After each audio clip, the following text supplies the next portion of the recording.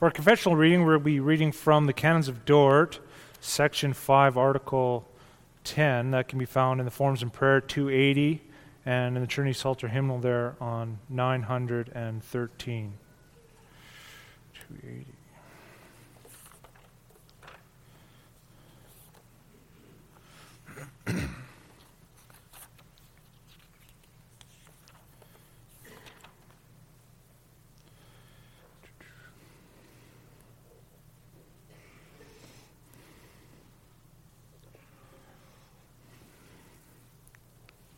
Article 10, the ground of this assurance. Accordingly, this assurance does not derive from some private revelation beyond or outside the Word, but from faith in the promises of God, which He has very plentifully revealed in His Word for our comfort. From the testimony of the Holy Spirit, testifying with our spirit that we are God's children and heirs. And finally, from a serious and holy pursuit of a clear conscience and of good works.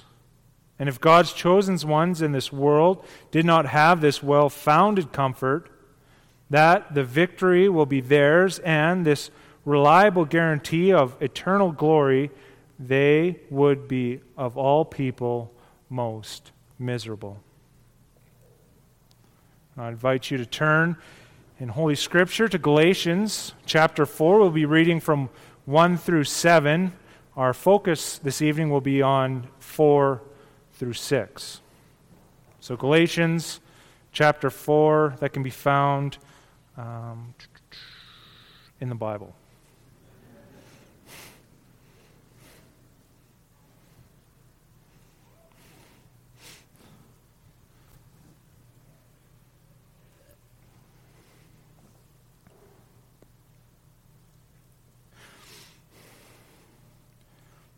Galatians chapter 4. I mean that the heir, as long as he is a child, is no different from a slave, though he is the owner of everything. But he is under guardians and managers until the date set by his father.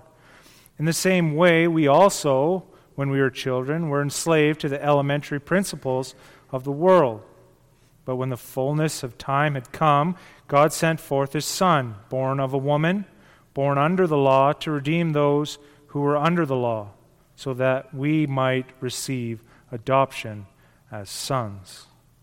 And because you are sons, God has sent the Spirit of His Son into our hearts, crying, Abba, Father.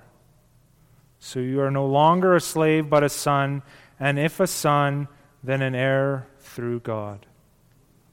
So far, the reading of God's Word.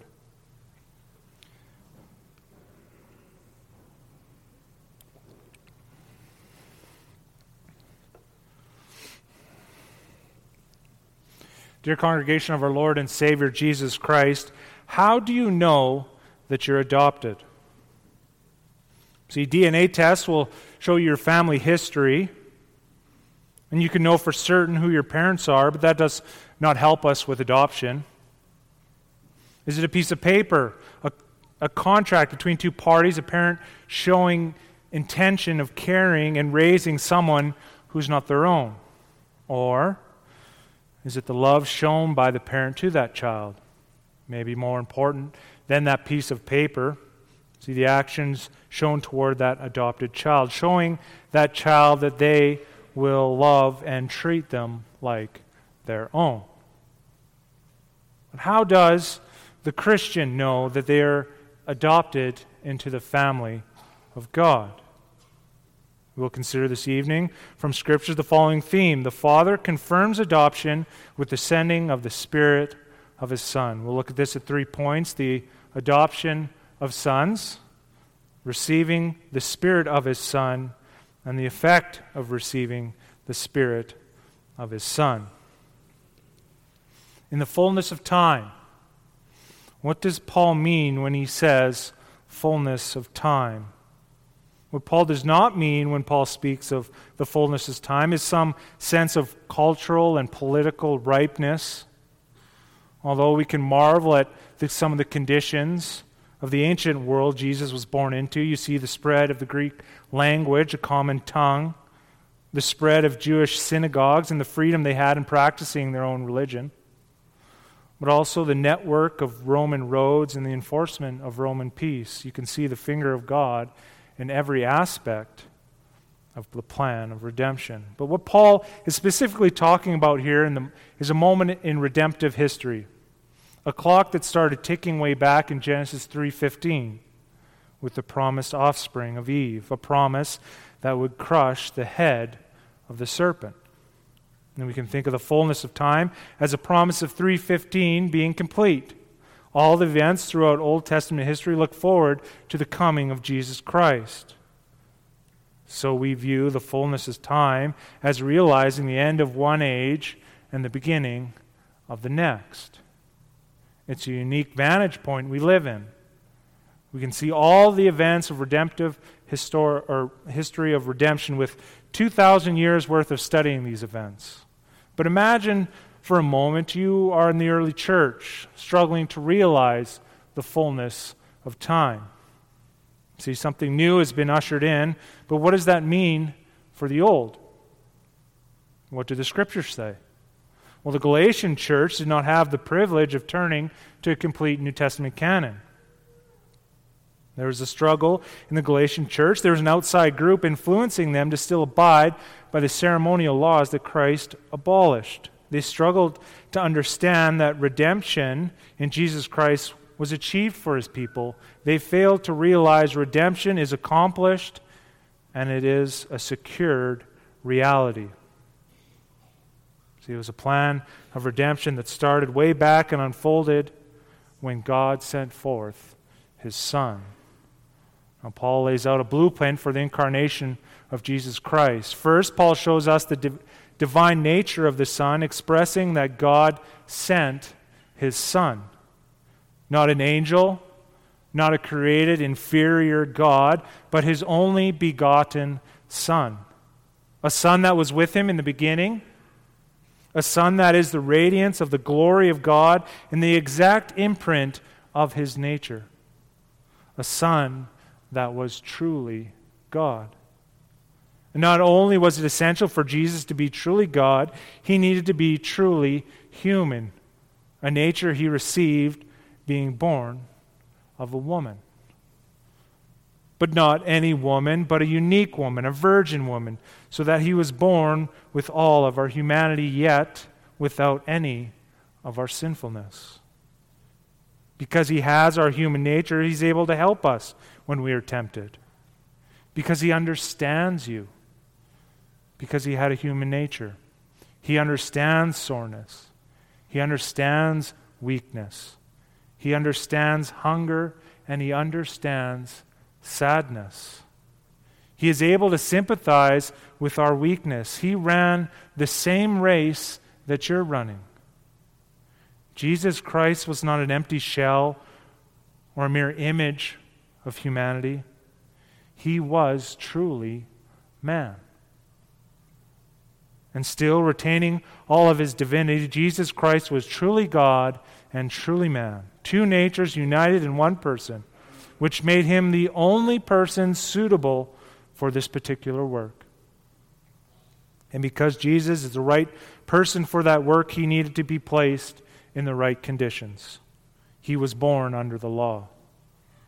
Christ had work to do.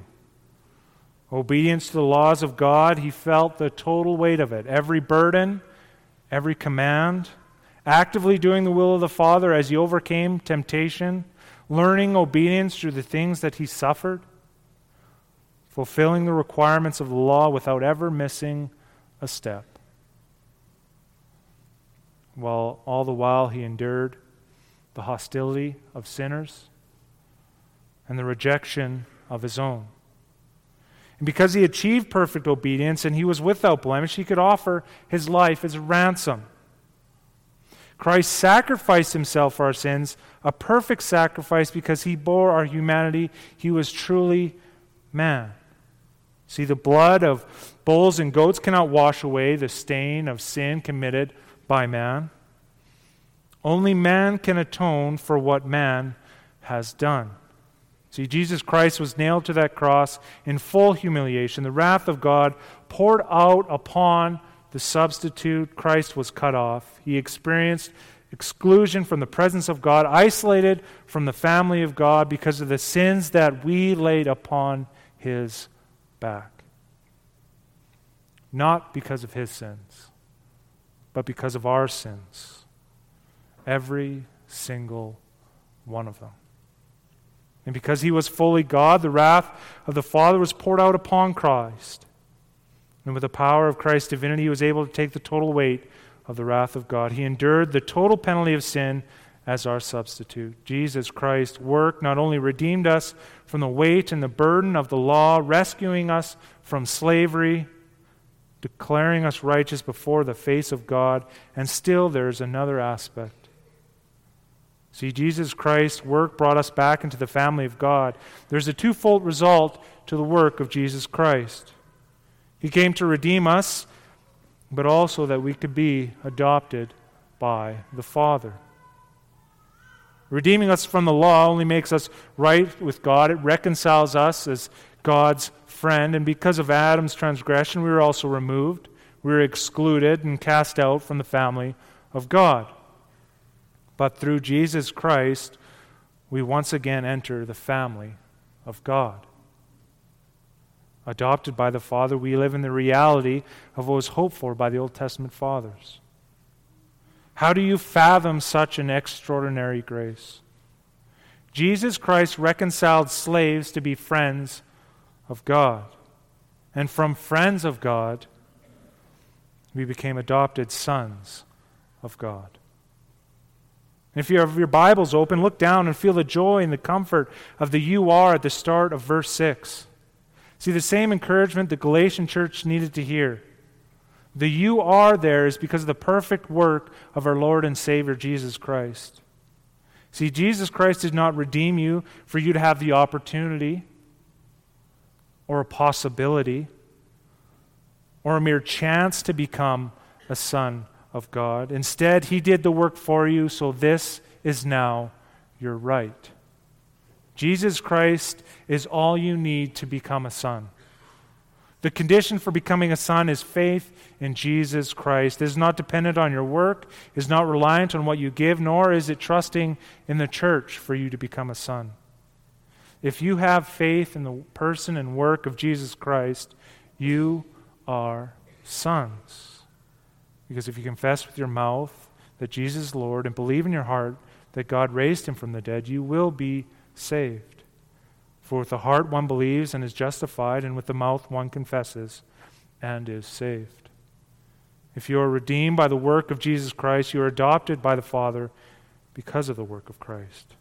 See, Paul lays out his argument. Jesus Christ came at the perfect time. Jesus Christ was the perfect person for the work, truly God and truly man.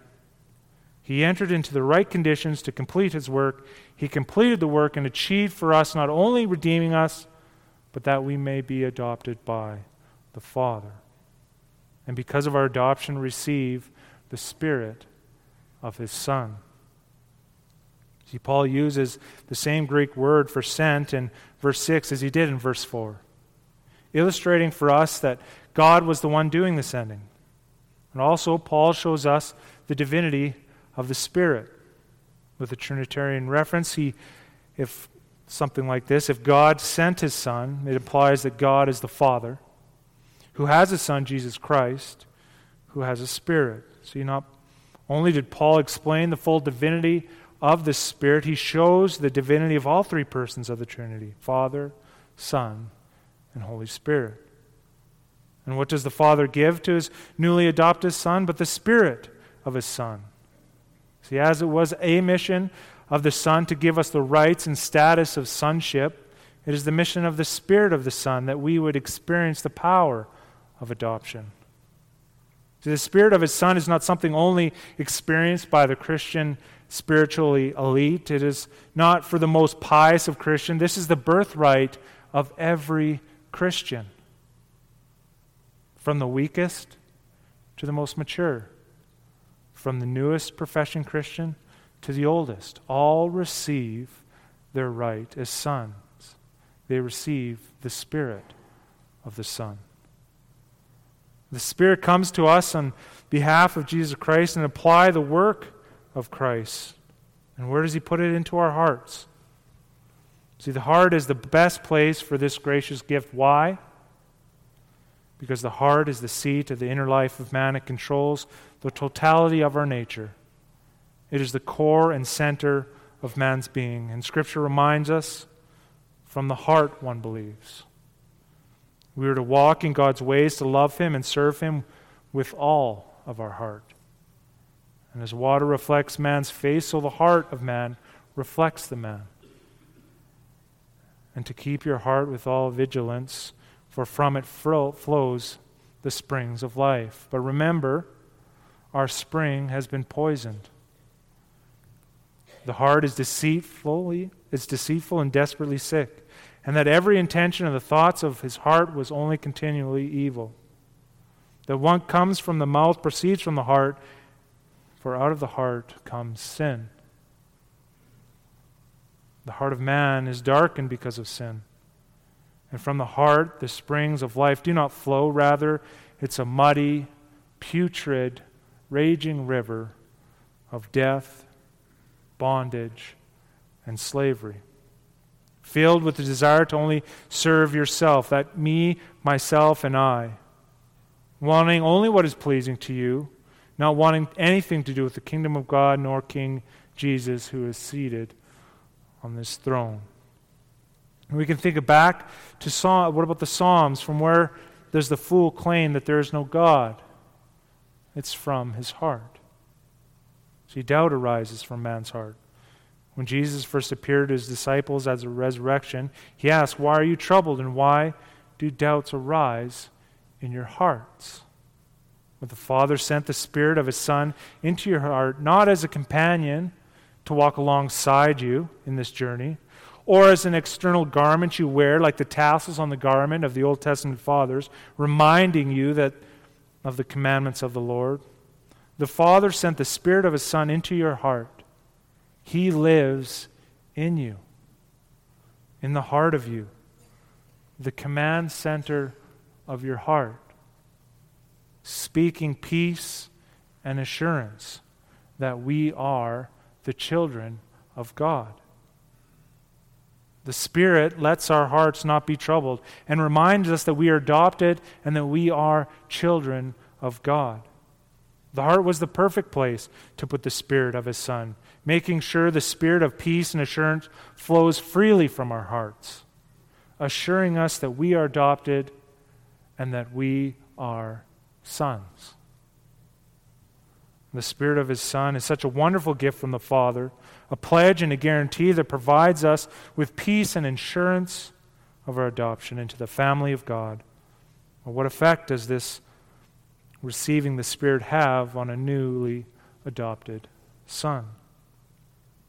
We see that the Spirit cries. Paul uses the same verb in verse 6 as he does in Romans 8:15, where it reads, "We have received the Spirit of adoption as sons, by whom we cry, Abba, Father." And although Romans 8:15 we read that the believer is the one who cries, in Galatians 4:6 the Spirit is the one doing the crying. Now Sinclair Ferguson helps us interpret what the text is saying. He writes, and I quote, "There is a coordinated witness of the believer and the Spirit, one cry with two sources, the consciousness of the believer and the ministry of the Spirit." And this is something that we can be thankful for, because the Spirit cries for us in our weakness. The Spirit can cry out of the fullness of His eternal relationship with the Father. In doing so, He cries, "Abba, Father." See, there's an intensity to the cry. It's a roaring cry of passion and of joy. An expression of the thrill of redemption, the delight of being adopted. But also, there's an intimacy to the cry, indicated by Abba, Father. See, the Spirit is not loud and passionate because He's crying into an abyss, hoping that someone will hear Him. He's not crying to the He's crying to the Father. It's a cry used for the intimacy of an inner family circle, only uttered by those who have the Spirit of the Son. And this cry is instinctual. It is the cry of that trustful expectation, knowing that the Father hears the cry and that there's no other name to be called upon. In our hearts, with the Spirit of a Son, the Spirit passionately and with intimacy cries, Abba, Father. The outpouring of the Spirit of His Son into our hearts also affects us. The Spirit of His Son is our assurance. It's a seal that no one can break. In our trials and temptations, as the world accuses us and as Satan assails us, and in our weakness, the Spirit cries in fullness, Abba, Father. A cry that penetrates the ear of the Father. What assurance that we can have because of the fullness of the Spirit's cry. See, the Father hears the cry of the Spirit of His Son. It's not rebounding off deaf ears or an ineffective plea to a disinterested Father, but a cry that resonates all the way to the throne room of God. And having been adopted by the Father and having received the Spirit of His Son, we'll experience the same pattern that the Son experienced. A pattern of suffering that leads to glory. We will learn obedience to the things that we suffer because we are sons. God will treat us as sons. See, if you're an illegitimate child, you're left without discipline. So discipline should be our expectation and not a surprise. We should expect discipline that's tailored to our weakness and to our struggles. And at time, nobody likes being disciplined because it's painful. It's embarrassing making repeated mistakes.